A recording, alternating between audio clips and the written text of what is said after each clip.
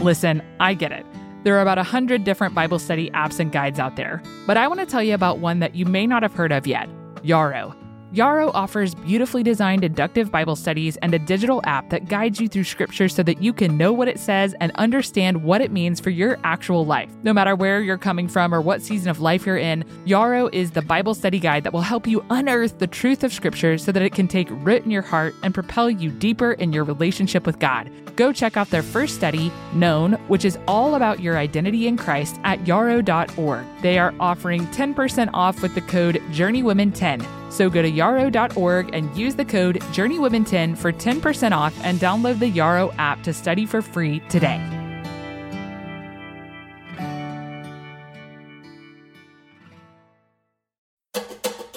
One, two, three, four. Welcome to the Journey Women podcast. I'm your host, Hunter Belis.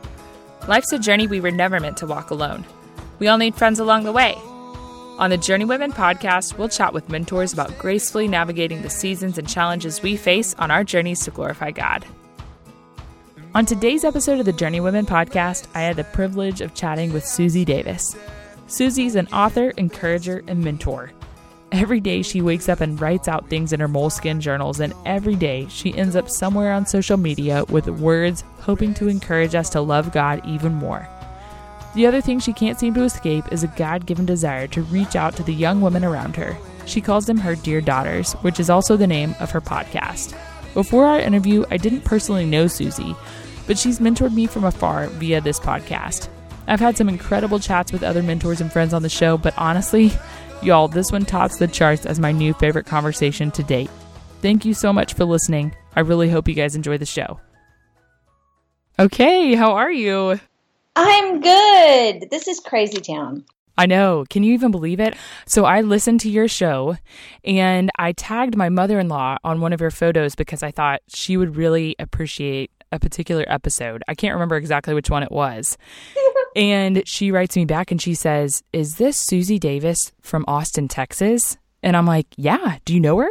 She said y'all went to school together, but that you were a little bit younger and you may not know her, but she definitely knew who you were. And I was like, wow, that's so crazy. Small world. It is so hilarious and small. It makes me happy. Yes. So they had really great things to say about you and said you all have a lot of mutual friends. And I told them, I was like, well, thank you, because I love Susie Davis and I have so many friends who listen to your show. A lot of friends from Pine Cove. Oh, happy. Yes, we feel like you have mentored us from afar. And so I was like, I'll reach out to her, but I'm sure she'll say no.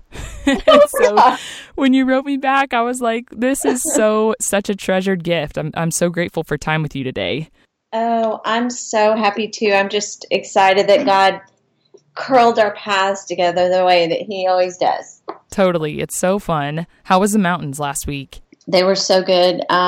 It was so delightful. When you can have a fire on with the windows open, you know that like something is right in the world. Where are these mountains? They are in Estes Park, Colorado. Oh, wonderful. So your oldest son lives in Colorado, correct? Lives in Denver with his cute wife, Amy. Oh, that's so wonderful. Okay, yes. Before we get ahead of ourselves, I would love for people who aren't familiar with Dear Daughters, Austin Christian Fellowship, and your writing, just to get to hear from you a little bit about who you are and what you do. Sure. I came to Christ when I was 12 years old, and I fell in love with him deep and hard, and had some tragic things happen when I was 14 that maybe we can dive into later. I wrote a book about it called Unafraid. Yes. Then at 16, I committed my life to ministry. And that was the year I met my future husband, Will Davis Jr. High school sweethearts. That is precious. Oh, yeah. Couldn't stand to be apart. We both tripped up to Baylor and then got married. I was married at 21. He was pastoring a church, finishing his doctorate at Southwestern, and then, had 3 kids who are just the love of our life. And we started a church in Austin a couple years after he finished his doctorate, and we have been here ever since.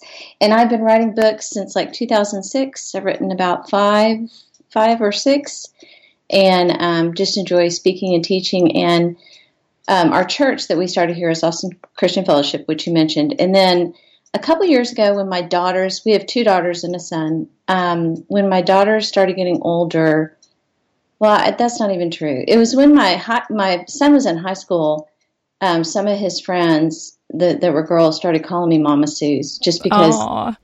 yeah, gather around my table and stuff like that. And I think I just, at that point, I always wanted to be a mother. And then I loved the idea that, oh my gracious, I can be some kind of positive influence in children's lives that aren't even mine.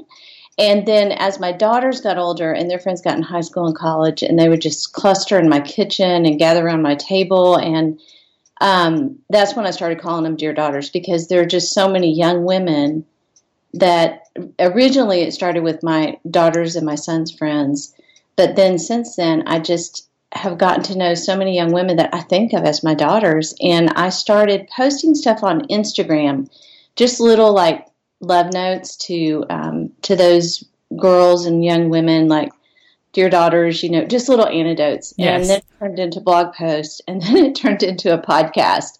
So that's just how it started. Everything, I just tripped along, and God picked me up and led me to the next thing, and that's where we are. Wow. Well, I am really quite astounded. And I'm so happy that I came across you. I actually came across you via Jamie Ivey because you were a guest on her show a while ago, correct? Yes.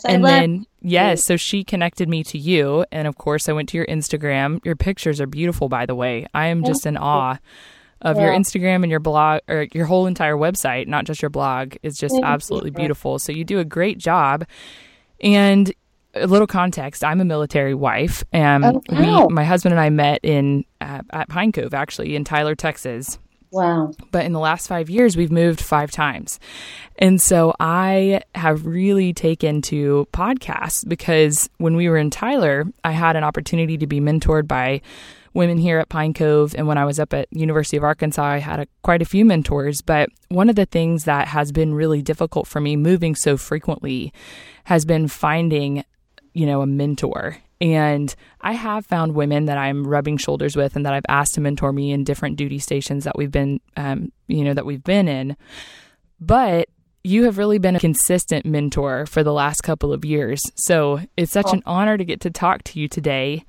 And I just really appreciate everything that you do. Well, you're making me cry, because that's just literally to hear you say that and to know that somehow God uses anything that I've done to encourage you it's just beyond a gift. Thank you for telling me that. Well, thanks for following your big God dream, as you say. That's right.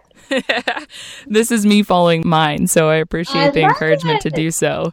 Yay! But this whole idea of mentoring from afar, as I'm starting this podcast and as I've been following you and a few other women that I consider to be really mentors in my life, even though this is the first conversation that we've actually shared, this is just a concept that I've been wrestling with. And I thought I'd like to talk to you about it, whether or not you think that we can mentor people from afar, or if it's something that has to happen in the context of life-on-life community. Well, I think that from the basis of just the story in the Bible, and I know the word is living and active, so it's way more profound than just my impact that I would have on an individual. But you're asking about this distance question, and if Paul can mentor me, and if Mark and John, that if Moses can mentor me, I think that, and think of all the distance, the years between their story. Yeah. First, we can think about the fact that distance doesn't have to be an indicator of, or a hindrance to mentorship or discipleship. So yeah, I think it totally works. And I'm grateful for those who came before me, who spent the time living their life out loud on the page through story. And now, even now, just like you, I have people that I watch and that I follow that continue to encourage me in my life. Totally. Well, that's such a good insight, because you think about it and it's like, yes, Paul was writing letters and here you are, dear daughters, writing letters. Same thing. That's so cool. What do you think? Are there any potential pitfalls for those of us who are seeking mentorship from someone who is separate in proximity? Yeah, I mean, I definitely think even with the illustration I used, let's just say Paul, it's easy to think of him as a spiritual giant and not really someone who was hot-headed, and because I think he probably was, I mean, Yes. he was a struggle, but and I think in the same way we do that now with social media is what a monstrous beast, but what a blessing. I think it's very easy because, like, for me, I like posting pretty pictures. I actually said this once in an Instagram post, and there was quite a lot of conversation about it. But I was like, I post pretty pictures online, but it doesn't mean that I don't have arguments with the people in my family. Yeah. And it's not that, and so I want to be as honest as I can. Like, my life is a real life; it's a regular life. But yeah, I like pretty pictures. Most people are attracted to pretty pictures. They don't want to see people crying at the table because they're in big arguments with their family members. Right. So I think the downfall, or the thing that could get in the way of an online encouragement, is just kind of idealizing a person and yes, and believing the lie that they have it all together and somehow your life just doesn't measure up. And listen, I deal with that every single day. And there are seasons where I'll give myself a break from social media. And even if I adore someone, if for whatever reason in my weakness, I'm not able to watch and consume their feed because it gets in between me and God, I need to unfollow them. Yeah. Yes. And it's no fault of theirs for posting beautiful pictures, right? Right. Or going on vacation or doing whatever it is they do. It's really an indication more of where my heart's at. So I think that could be a real struggle. Is just, I've been seeing a counselor recently, which I think everyone should do. Yes. Even if you think you're healthy or do think you're healthy. And she said the difference between reality and expectation is misery. So in between reality and expectation is just misery. And so if we have this expectation that our lives are supposed to always be beautiful and always be pleasant and always be Jesus, our relationships should always be positive, then we're just going to be miserable. We need to live in reality. And reality is there are beautiful things in your life right now. And there are also equally difficult things in your life right now. Yes. And that is your one beautiful life with God. Period. So there are beautiful things and there are hard things, and that's your whole life. And that's everyone's life.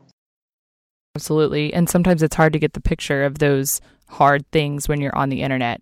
And actually, somebody just wrote me a message that I read just last night. And she said, I'm going to try so hard. I just posted a podcast about my relationship with my friend, Elizabeth Seyfried, on the topic of friendship. And she said, I'm going to try really hard not to idealize your life.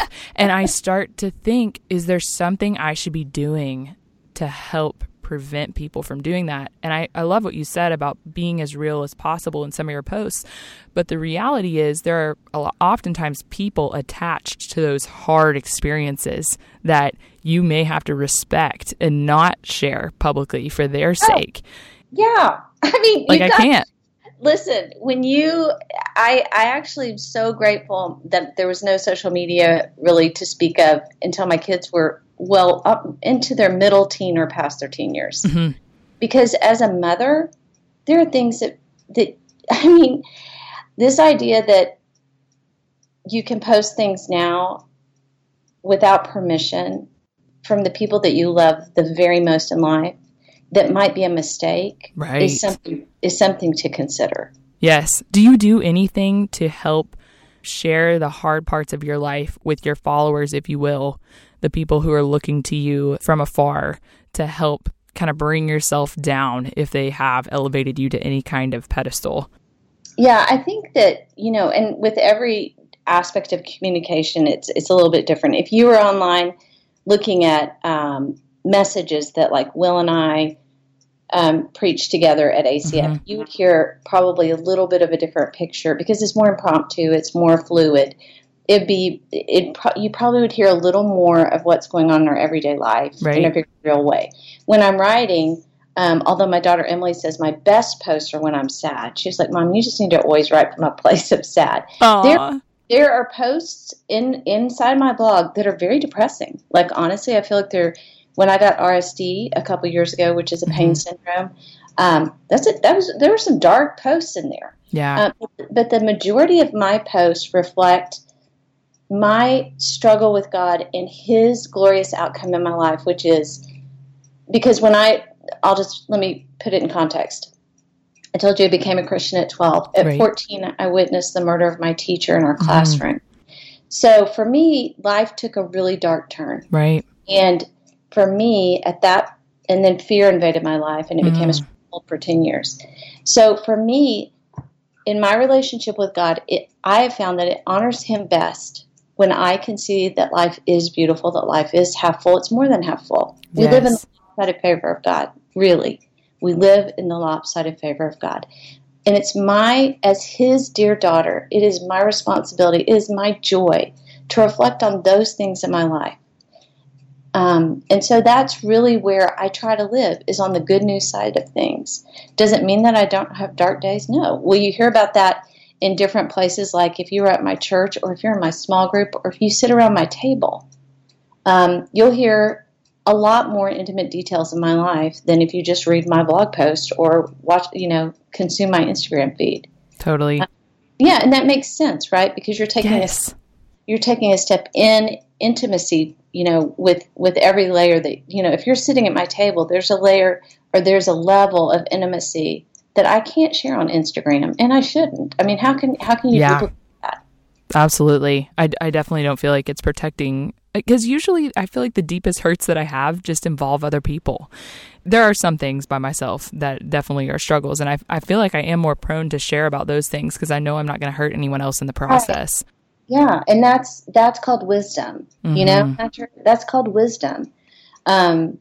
Because we shouldn't be spouting about, I hope, dear God, I hope that you never see a post I've written where I talk about an argument I'm in with Will, where there hasn't been an outcome of restoration. Exactly. Yeah. Yeah, that's really good. I don't know if you know Anne Swindell, but I took one of her courses on writing, and she always says just to write from a place of hope and to not leave anyone with despair in your writing. And I think that totally falls in line with what you're saying. Yeah, I love that. That's beautiful. I do too. I love everything you're saying, so I'm going to have to get my computer out and take a bunch of show notes for everyone, which I will do. Noteworthy quotes, they will be there, people. HunterBelis.com. There you go. Yeah. Okay. Well, I want to transition and ask you a question that has just, I don't know, it's been burning in me. I feel like really ever since I graduated college, because when I took this shift into, a city that didn't have a vibrant community of older women pouring into younger women, I began to just see that that's a really unique experience that I had when I was in college. And that oftentimes it's harder to find someone who considers themselves a spiritual mother, as you do, to those of us who are younger. And I don't know, I want to speak about this as respectfully as possible, but I'd love to hear from you as someone who is a more seasoned mentor, maybe why you think that's happening. Well, I do see it, and I want to affirm, how old are you, Hunter? I'm 29. Okay, so you said that like you were 103. I know. Well, I just went through like 10 years of pictures, and we're actually at Pine Cove Family Camp right now, and I'm looking at all these little 22-year-old counselors, and I'm like, how did I end up to be 29? I still feel 20 in my spirit. You'll always feel 20 in your spirit. You will. And you should. And you also need to just wear the shorts and the bikini now and run around naked with your husband. I love the question that you ask on your show. What would you tell your younger self? And how many women have answered, give yourself grace in that area. Girl, you look good. I can't remember who said that, but girl, you look good. And I tell myself, my 53-year-old self that too. I'm like, listen, me and my friends joke who are my age, we're like, you know what, we are so hot now, we can't even stand it. Like, when we're 63, we're going to be wishing we look like we were 53. So it is so true. Love it. Okay, what were you asking me? I'm totally off. Oh, this whole thing with women and discipleship and all that. Yes. So I want to affirm your generation, because I think y'all are hungry. Yes. It's beautiful. and you're not settling. You don't want to settle in where you are. You're pushing on. So I think that is why, part of the reason we see this, this decade full of women that are like, I feel like your generation is just really hungry for God. And I'm so grateful. And do I feel like there are women my age that are reluctant? Yes, I do. And I think it's because, honestly, I think it's because they see so many Christian celebrities stepping, and I'm using that term in quotes, right? Right. I think they see all these people who they esteem or think of as women who have it all together, and they're doing all this ministry stuff, and they're so awesome, and I'm just not. Right. So I feel like there's this little space in between that we both need to step into. And I think that maybe for millennials, it might be just stepping up and asking someone, and probably not saying, will you disciple me or will you mentor me? Because those are scary words. Yes. Yes. They mean that they say to an older woman, like, you must have it all together and have a devotional every day and memorize half the Bible, and your children are perfect and you have a great marriage, right? Mm-hmm. So those are they're hard, scary words. And I think to older women or women my age, I would say, you only have to be a step ahead of someone to lead them. Mm-hmm. Literally. One little baby step ahead. And I want to affirm older women and tell them that if you are 53 like I am, or if you're 43, then you probably have a lot of good life experience to offer a 29-year-old hunter. Absolutely. Come on with it. Bring it to me. Yeah. And so I think that we need to get over thinking that if we meet with someone for coffee or whatever, that we have to have some kind of plan or discipleship tool that we're going to, unfold and use, and that we need to have an idea where the conversation is going to go, and then we need to understand how far or how long we're meeting. And I'm like, oh my gosh, people, take a breath. Like, I don't think any of the saints thought things this hard. They just didn't think about things this hard. They were just living their life out loud with the people in closest proximity and letting God lead them. The best tool that I've found for discipleship is a question. Ooh, and I love that. Anybody can ask a question. Absolutely. But what I think is happening is people are terrified to ask questions. But I just want to make it that simple, like discipleship, mentorship, whatever you want to call it. It's just meeting with someone and asking a question, and then listening with holy curiosity and with as much empathy and creativity as you can muster, and listening genuinely to that person, and then asking another question, and letting that person, whoever the mentee is or whatever, letting them discover what God is saying in their life. It's not even me speaking into a younger woman as much as it is me asking questions, and God, using those questions to let them see where they are with Him. Do you ever find yourself so busy that you can't find time to prioritize God's Word? Dwell Bible app can help you out. With Dwell, I can listen to and meditate on the scriptures in the car, in the middle of the night, or while I'm making meals and tending to the needs of our household. Incorporating the Bible into everyday moments is so easy with Dwell. I am constantly using the playlists on walks or as I fall asleep to review the scripture that I have been memorizing. The soothing background music, the ability to select your preferred translation or narrator, the sleep timer, and the read-along feature with Dwell make it the most helpful Bible reading app on the market. Their newest release is called Dwell Daily, and it will help you immerse yourself in the Word, pray it, meditate on it, and so much more. Go to dwellbible.com/journeywomen to receive your 25% discount today. Again, that's dwellbible.com/journeywomen for 25% off.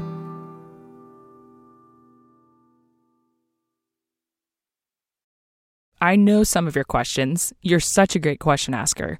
And I could spout them off right now, but I want to ask you, for the listeners, to just tell me, what are some of the questions that you use in your discipleship?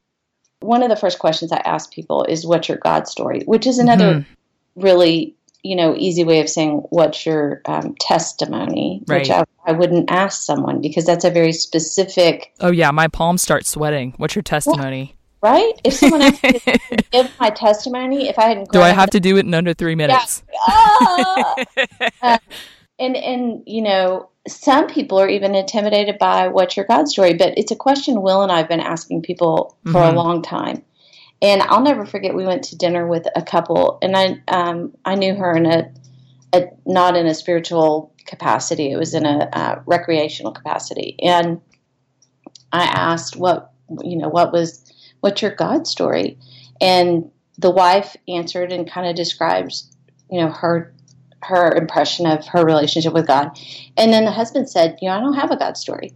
And so if you're a freaky, discipler and you feel like, or, you're supposed to share Jesus or whatever, and someone says that, you kind of feel like, oh my gosh, I failed. Yeah. But in reality, that was a very insightful Totally. thing for that person to realize, and maybe the first time he ever thought of it. Right. I don't have a relationship with God. I don't have a God story. So for me, that was like a huge victory. I was like, oh my gosh, this person answered, first of all, honest enough to answer it in front of a pastor and a pastor's wife. Absolutely. That's and then huge. To acknowledge, I don't really have one. Because I don't know Hunter, but I bet he thought about that later. Oh, I bet. Right? And so it's just asking questions like that. What's your God story? My new one to ask is, because even before what's your God story, I did this around the table with some girls recently. And I actually have them on my website. It's I'm trying to remember the name of the post, but I'll get you the link for the show notes. Okay, great. But there was a girl who was going to Pine Cove, and she was worried about giving her testimony. And she was like, I have to, feel like I need to write it down before I can speak it. And I was like, well, I'll just send you some prompts. But the first Yes, prompt, I read this post. It's great. yeah. I was like, what was your first impression of God? Because that's even less stressful than what's your God story. Yes. Because everybody has a first impression of God. I mean, literally, and if they didn't, if I met a 28-year-old that didn't have an impression of God, that would be equally interesting to me. I agree. So those are just the kind of places I start. Just, what's your impression of God? Or, what's your God story? Then it would be, what was the last time you felt like you heard from God? Or, it's just questions like that. And it's literally, it's like a dance. Like I'm sitting at the table with these girls. It's like, if the music's too fast, let's slow it down, or if it's too slow, let's get something a little more upbeat on. And that's how the questions go. I can only imagine the kind of questions that you get to ask to get to know them better, for the goal of getting to hopefully eventually, really understand the depths of their heart and get to meet them there with Jesus. Yeah, and it's the Christ in me meeting the Christ in you, and that is that's a holy space. And Yes, so it is. I've often said I am addicted to the awe of God, and the awe of God doesn't just take place when I see a sunset behind the mountains in Colorado. It's when I'm sitting at a table and I hear some of those stories, and it is literally addicting. It is like, even when I'm exhausted, I could do that. Because it's getting to see God's work in someone else's life and watching them discover it while they're speaking. I feel like my heart is aflame when that happens. Yeah. There's probably something there with the Holy Spirit. I don't know. Yeah. It's really good stuff, right? Yes. Okay, so question asking is one of your important elements of mentoring. What other important elements would you say you utilize when you're in a discipleship relationship with someone? Questions are huge. Listening is equally, important. And I think that it's kind of like you have to go scriptless, right? Yeah, which is so hard sometimes because you want to control it. Right. And you feel more proficient and spiritual when you're controlling it. But you have to go scriptless. Will always tells me when we're planning a message or when I'm teaching, he said, you got to leave 5 to 10% open for the Holy Spirit. Ideally even more.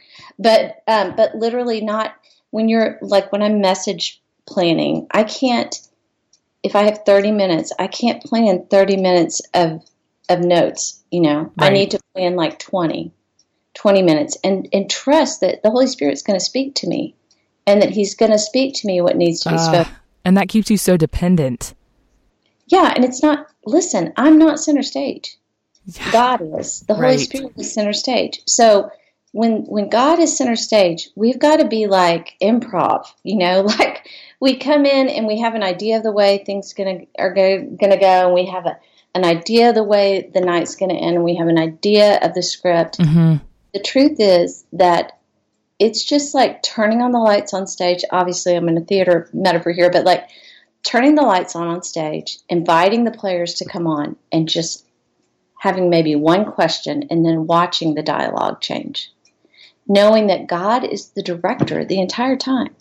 He is the director. He is directing the conversation through me, and I trust that he's directing it through the way someone answers. And then what always happens, because I love filling a table with like 6 people, Mm-hmm. is somebody else will ask the question of another, you know, one girl will ask a question to another girl. Well, I didn't plan on that, and it doesn't matter, you Right. know? But so asking a question, listening, and the other thing that I feel like I have to do a lot as the leader, which as the older woman, as the mother, whatever you want to say, is just making sure that we kind of don't stall out in either a lie Mm-hmm. that they're trying to whisper, or just in a, you know, in a hard spot, like, well, not even that, because it can be a hard spot, but like in a place of desolation. Right. You know, I don't want people to leave and feel, I don't want to go so deep, so hard that a girl leaves unhopeful. Mm-hmm. And that can happen if you ask questions. Yeah, that's so good, Susie, man. You know, I'm listening to you talk, and you can tell that you are seasoned in this. And I'd love to hear from you for those who haven't ever made disciples or haven't ever been discipled, maybe. How would you suggest they even begin to start practicing the things that you're talking about with question asking, listening, etc.? Well, I mean, are you talking about the person who wants to disciple or be discipled? Let's do both. Let's start with the one who wants to be discipled. Well, I think the best thing they can do is look where they live. Mm. I do mentor a couple of girls online, Mm-hmm. and it's my pleasure. But it's also hard because it's just hard sometimes. So I would say start where you live, Mm-hmm. and I think that usually means to find someone who is in your church. You know, I think that's the hope of the world. Like, that's what God died for. So, like, start with the church, or a parachurch organization, a nonprofit, or something like that, and just start asking God to give you eyes to see. Yeah. You know, who around you might be someone that you could go to coffee with, or go on a walk with, or, you know, something like that. And you know, someone they don't have to be like 20 years older than you. They can be 5 years older than you. They can be a big sister to you spiritually. Start with where you live is what I would say too. And I hear girls say, you know, I've had girls say, will you mentor me? They've asked for mentorship, and I don't know them. And then they'll say, there's no one at my church. And I'm hard-pressed to believe that there's literally no one. Yes. And if indeed that is really the truth, then maybe try another church. Right. Yeah, I agree. So that's what I would say to the one desiring to be discipled. You know, really open your eyes. Be willing to set aside preconceived notions of who you want and why. And this is another thing with discipleship. You know, we always think with God we can go, I am going to choose to work on peace. Yes. The curriculum for Peace my is life. my word for the year. Yeah, it's my word for the year. I don't know if it's just me, but like God seems to choose the curriculum for me. I don't choose it for myself. And so, I mean, I can choose an area of study, but very often, Hunter, God has a curriculum for me that I'm unaware of. Yep. And like first unbound grade. by time, unbound by the year. I just come into that little classroom and I have no idea what he's up to, but I figure it out pretty quick. And he's very faithful to be clear in his teaching with me. And he is very persistent and very patient, like the best kind of first grade teacher you ever want to meet. So, you know, if you're looking for discipleship, be open to what God might be trying to teach you through a person you weren't expecting to be the person to disciple you. If you're wanting to disciple, oh my gracious, please, please, if there is an older woman listening, open your eyes. And just, I mean, you can meet girls through social media that live in your city and go to your church. You can, you know, and think about what you're putting on social media, by the way, you know, like, be that wise woman. Don't be the person griping about politics on your Facebook page if there are girls, you know, so unattractive. I think to my generation especially. Yeah. For me, that's, you know, and I could admonish my generation because they're my people, but like, just look around. There are so many heartbreak stories going on right now. And you don't have to have your own daughter to help a daughter. You don't have to be that person's mother to mother spiritually. And there are just a lot of young women who need spiritual mentoring and spiritual mothering. They just need a mother. They just need someone to be a grown-up and to be wise and to be loving God. And no, not perfect, but available and have time for and make space for. You know, these are the things. They just...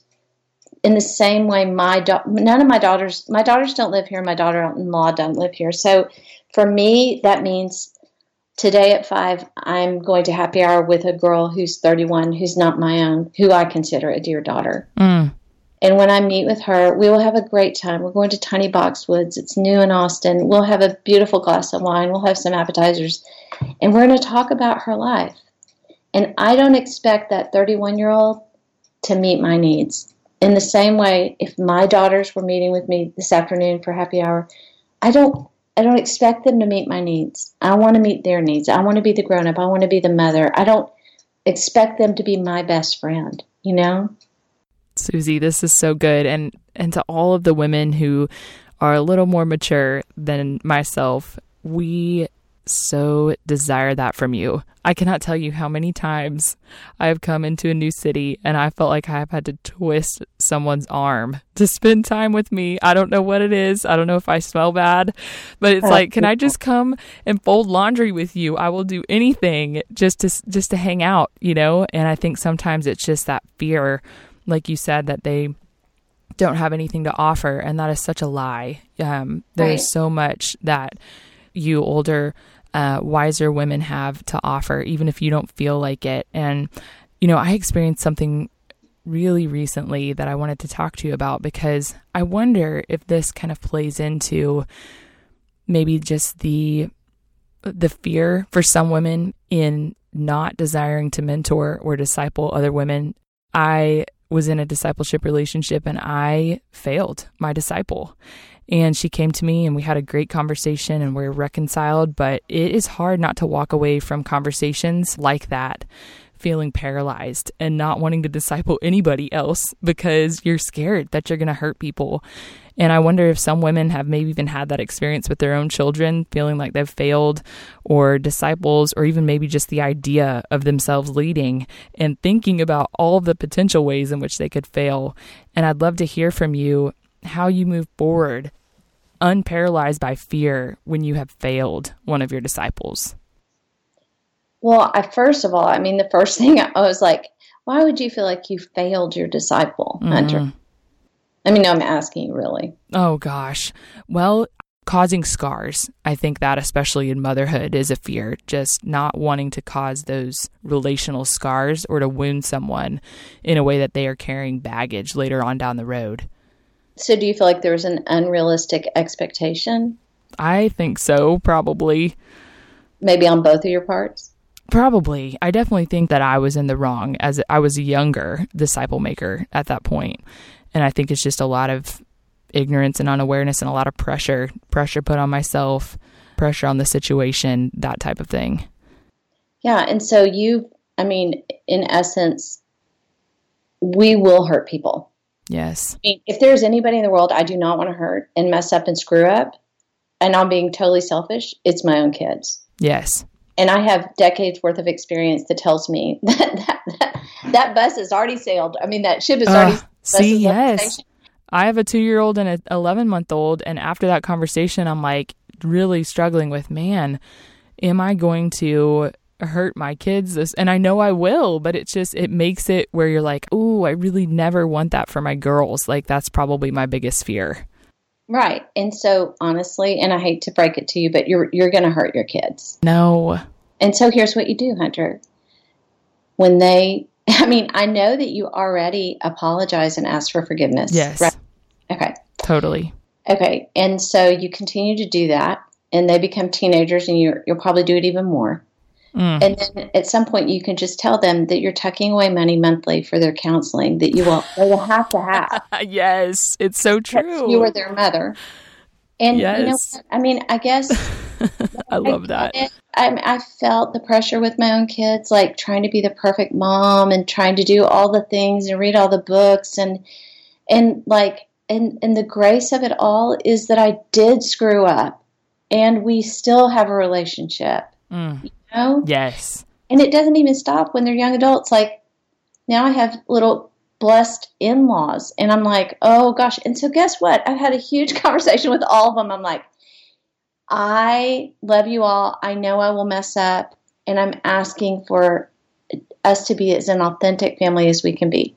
Yes. And we will be in counseling if we need to be. We will talk about things. You've got to tell me, and so that all applies in a discipleship relationship.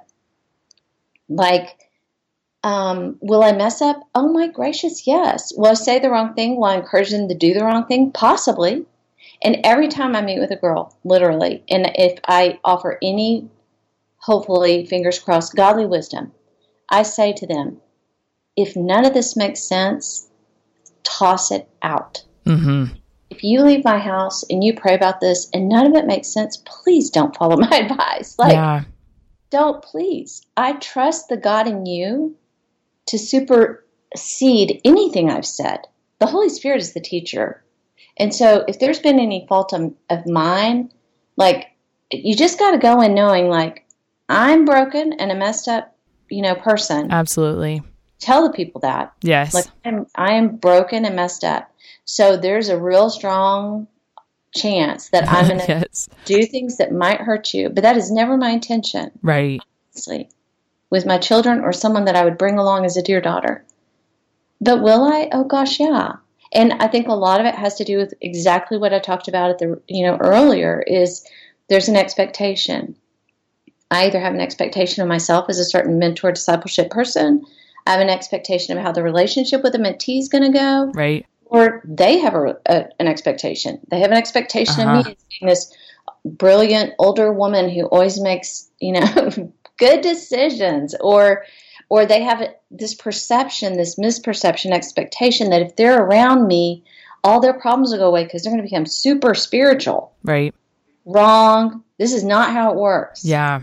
We need to live in reality. Reality. Because in between reality and expectation is misery. Yes. Right? Yes. I think that might have been what happened. And even as you're talking, I'm thinking about myself in that season. It was a long time ago.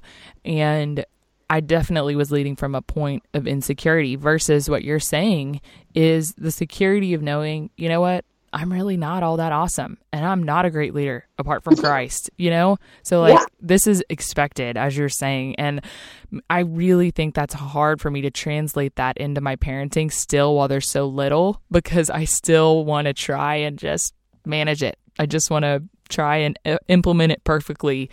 And I think you're so right. I do definitely preach the gospel to them when I do mess up, but then I think I'm really quick to try again to be perfect. If you need to have like 4 more kids, so then you would have 6. Because they will wear you out and God will sanctify you through that. Yes, we're at family camp right now and we see all these families around us with 6, 7 kids and we're just like, oh man, we can see ourselves on the brink about to step over the line to crazy and we don't know if we want to go there. It's so good. Hey, and listen, when they're 20 and they start graduating, getting married, you're going to be glad you had 6. Well, okay, Susie, I hope that's not prophetic right there. We're still at 2. No plans for 6 yet. All right. Are you looking to boost your protein intake in the new year? Many of us are not getting enough protein, especially at breakfast, so Prep Dish wants to help you out. For the month of January, Prep Dish is offering bonus protein boost meal plans when you sign up. This free bonus shows you how to quickly prep 4 protein-rich dinners and 1 breakfast to help you reach your protein goals. Each menu will have you covered for the whole week. You guys, these meals are super mouth-watering and delicious. They have slow cooker carnitas bowls, stuffed pepper soup, and a Swiss chard mushroom and goat cheese frittata. Just imagine coming home to a ready-for-you protein-rich meal to refuel after a long day at work. This is a limited time offer, so make sure to sign up before the end of January to get these free bonus meal plans. Head into your healthiest year yet, feeling confident that dinner is planned, prepped, and will sustain you for all the things you have going that day with Prep Dish. Check it out and get a 2-week free trial at prepdish.com/journey. Remember, for the month of January, anyone who signs up gets the Protein Boost Meal Plan bonus. Again, that's prepdish.com/journey for 2 weeks free plus bonus menus.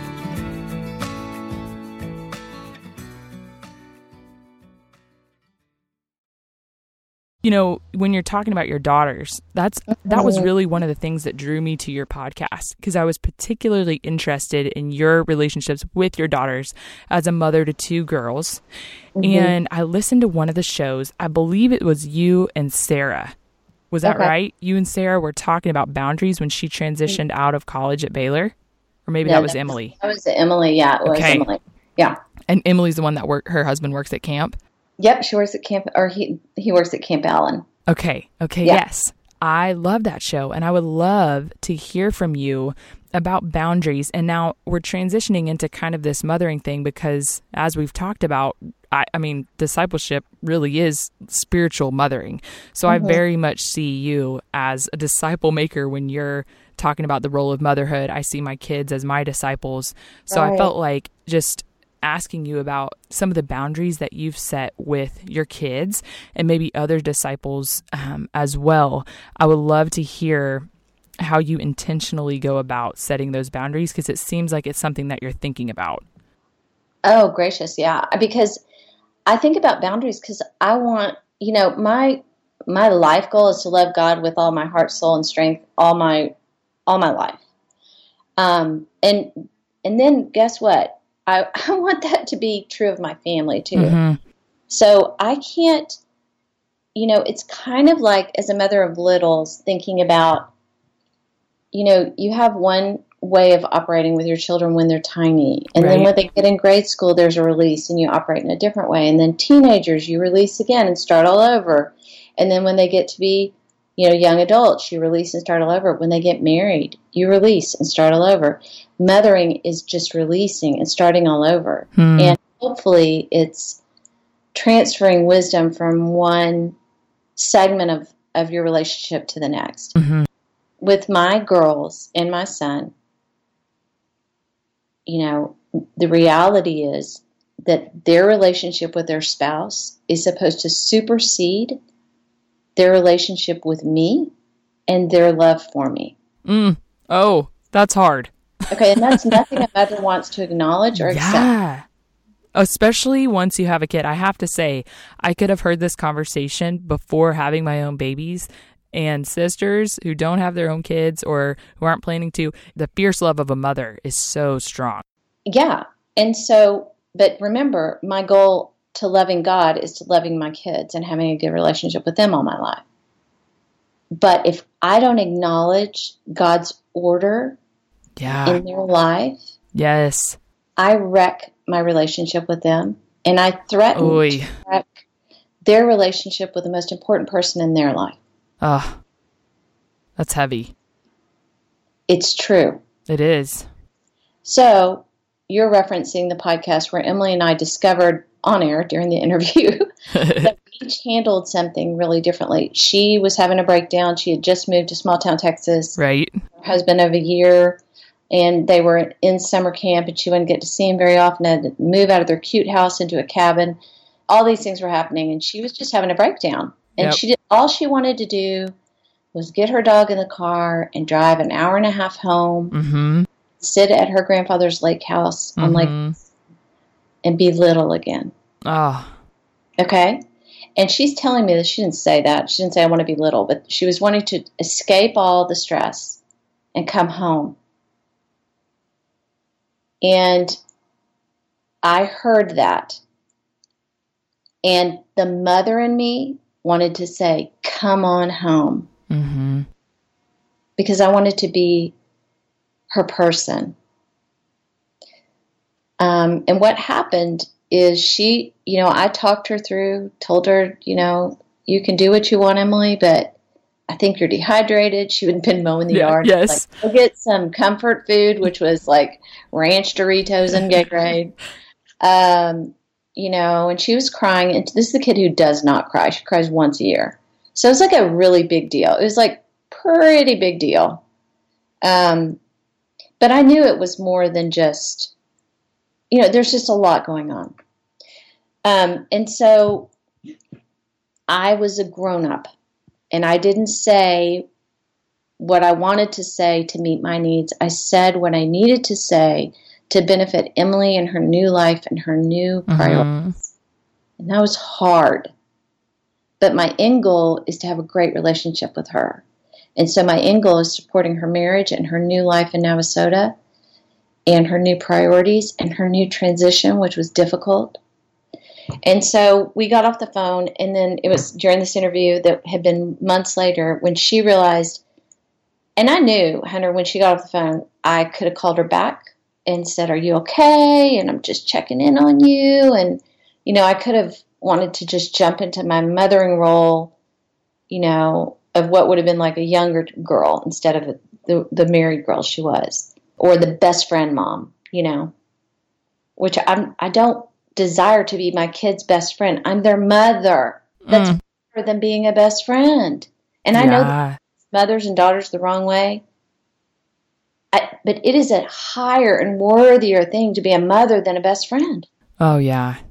And so I didn't call her back. I let her call me back. I think I might have texted her, and she didn't call me back because she knew. So I created a boundary on my end by not saying the things that I could have and wanted to say that would have had her just rushing back to Austin. And she created a boundary by not calling me. Yeah. Because she told me later during this interview, she told me that she felt like if she called me again, she might have dishonored her new marriage in some way. Because you know what? As a mother, if my daughter calls and says, this life is hard and he's always working, then I'm going to go, Right. Hey, I'm going to be a mother bear. And she knew that. And so she respected her new priority. And I respected her by not pulling her back into being younger than she was. Does that make sense? Absolutely. And it was the things that she was going through. She was just transitioning. She was going through a hard transition. Kenton was doing exactly what he was supposed to be doing. They were where they were supposed to be. God called them to that city. It was just hard. Totally. It did sound hard, especially with the mowing piece. Right. It's with the mowing piece. So that's where it's like it's a dance between, her and me putting in boundaries. Yeah. That same, and the reason I call them dear daughters, I call myself a spiritual mother, is because that same principle, those principles that I just described, can be applied to a mentor relationship. Yep. Exactly. And so for me, mentoring, discipling, whatever, is just mothering. It's just mothering people that aren't mine. Do you know Glory Furman? She wrote Missional Motherhood, yes, a couple of other books. She has a definition of motherhood that applies to discipleship for me, and it's nurturing life in the face of death. And so I agree with you. I'm like, that's what we do, literally from infancy and beyond. But then in a discipleship context, it's the same thing, nurturing life and the hope of the gospel in the face of sin and death. Yeah. So I love that. And you do that so well, Susie. From afar, I'm one of your dear daughters. So thank you so much. I'm so happy. I am too. I mean, I could just jump through the computer and give you a hug. I feel like I need to. Thank you so much for just all of your wisdom on discipleship. I'd love for you to just offer any resources that you can recommend to somebody who's wanting to grow in this area of their life. I would obviously the Bible, like jump in there. Yes. And then, I think that, looking at spiritual disciplines, I'm starting to read some books by Dallas Willard. Anything yes, I love that deepens your personal growth. Being around truth-telling people is super important. I think podcasts like this and Dear Daughters are great for just hearing how conversations flow and go and getting strong and brave and just wanting that for your life and praying that up. I love your podcast too. For those who don't listen, Susie, if you're interested in counseling, I love that Susie has a lot of counselors on her show. And I think it's really helpful for anyone in particular who may be a little bit intimidated just to hear kind of what a conversation with a counselor can be like. So I really appreciate that. Plus, I feel like it's really economical counseling for me. So thank you. Yes, me too. Yes. Well, I know you practice this so well from watching your Instagram, but one of the questions that I ask all my guests is, what are your 3 simple joys? And I'd love to hear yours. Oh, gracious. Like morning is one of my simple joys. Waking up in the morning, especially after a good night's sleep and having a black cup of coffee and one little egg and journaling. I mean, I could just go on pink geraniums, watching the hummingbirds on the salvia. I mean, it's just simple joys, scented candles, having a happy hour like I'm doing in a couple hours. These are the things that just make me so happy. And seeing my kids, I got to see Will and Amy last week, and it just, I just love these people. Yes, the picture you posted of them was so cute. And, one of the things I appreciate about you in this new season, you're an empty nester now, if you will, right? Right. And this is kind of more recent. Oh, yeah. I love that you talk about how hard it is, but how hard it is for you to send them off, but how excited you are to see them just fly, if you will. Oh, gosh. Yeah. Because some women, I kind of get both extremes. It's either, gosh, I don't want them to go, or they're like, oh, we've been waiting on this. Like, we're so happy. And I'm like, man, I hope that I'm able to just kind of balance like the joy and the grief and to acknowledge them both. And I'm so thankful that you modeled that for me. Oh, you're sweet. So, okay, well, who has had, as a journey woman yourself with Jesus, who has had the biggest influence in your own spiritual journey? Well, I mean, this is it's going to sound really like crazy and maybe cliched, but it's my husband, Will. And it's because, he's been my pastor all my life. I mean, I guess not all my life. From, when I was younger, I had a pastor, but from the time, we were married, he's been my pastor. And that's weird. It's like a weird thing to say because I live with him and he drives me crazy and I love him and I adore him. And, but I mean, that man, I joked that when we went to Colorado this last week, I don't bring books anymore. I read things online or whatever, cause it's like too much to take in your suitcase. Okay. Yes, this man had, brought 5 Bibles, all different translations. Oh my goodness. I know. It's like, why did you do that? You're such a goober. And he's like, he reads the Bible through and through, and he just loves the Word. And so for me, I mean, it's just he prays every morning with me, which I know this sounds like it's not hyper spiritual. We're really normal, but that's just like it's a constant encouragement to me, just an everyday, day in, day out encouragement. To see someone that loves the Word and prays and is leading a congregation and has all of his adult life, like ministry it can be crushingly difficult. Yes, I can only imagine in that capacity, especially. And I am grateful for him. I'll grateful for him. And, you know, he has done more to form me spiritually than probably anybody else in the whole world. I love that. Now everyone's like, okay, Hunter, have her on to talk about marriage.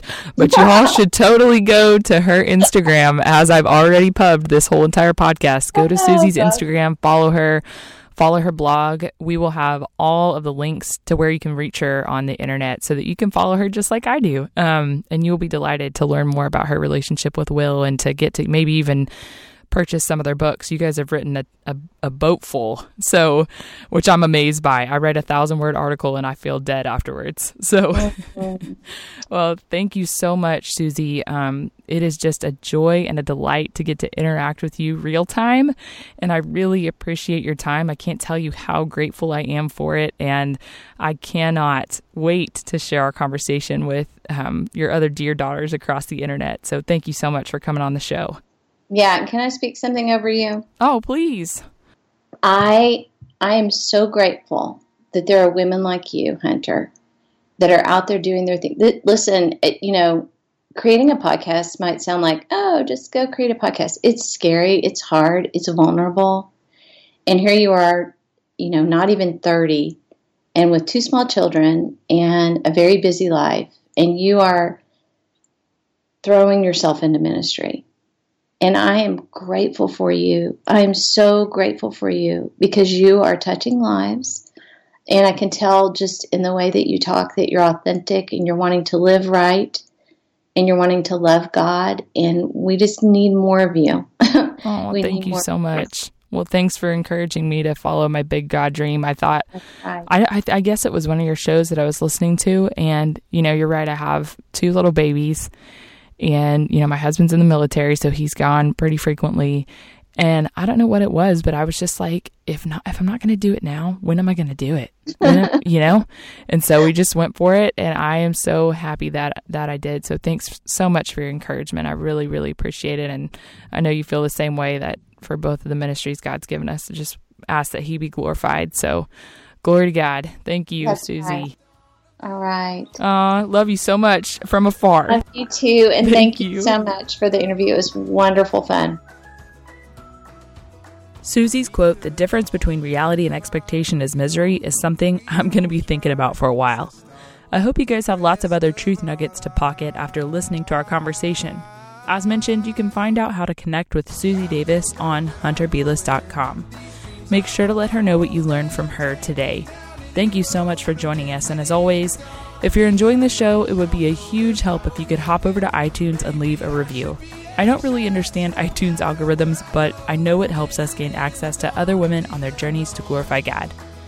Looking forward to being with you guys again next Monday.